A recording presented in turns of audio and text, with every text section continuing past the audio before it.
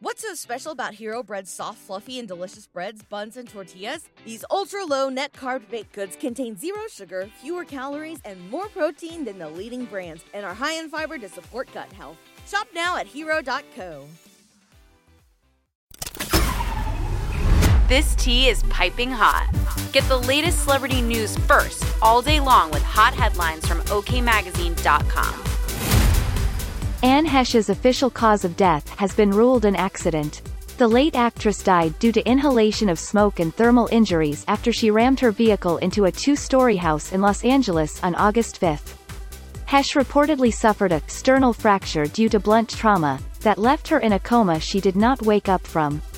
In other news, Pete Davidson will reportedly barely be featured in Season 2 of The Kardashians.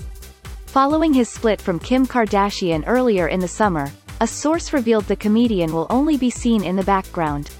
The Real Housewives of Dubai star Chanel Ayan bravely revealed on this week's episode that she was forced to undergo female circumcision when she was just 5 years old to keep her a virgin until marriage. The reality star got emotional talking about the traumatic experience but told her story to raise awareness. We'll keep you updated throughout the day with the scalding details. For more fiery headlines, visit okmagazine.com and hit subscribe.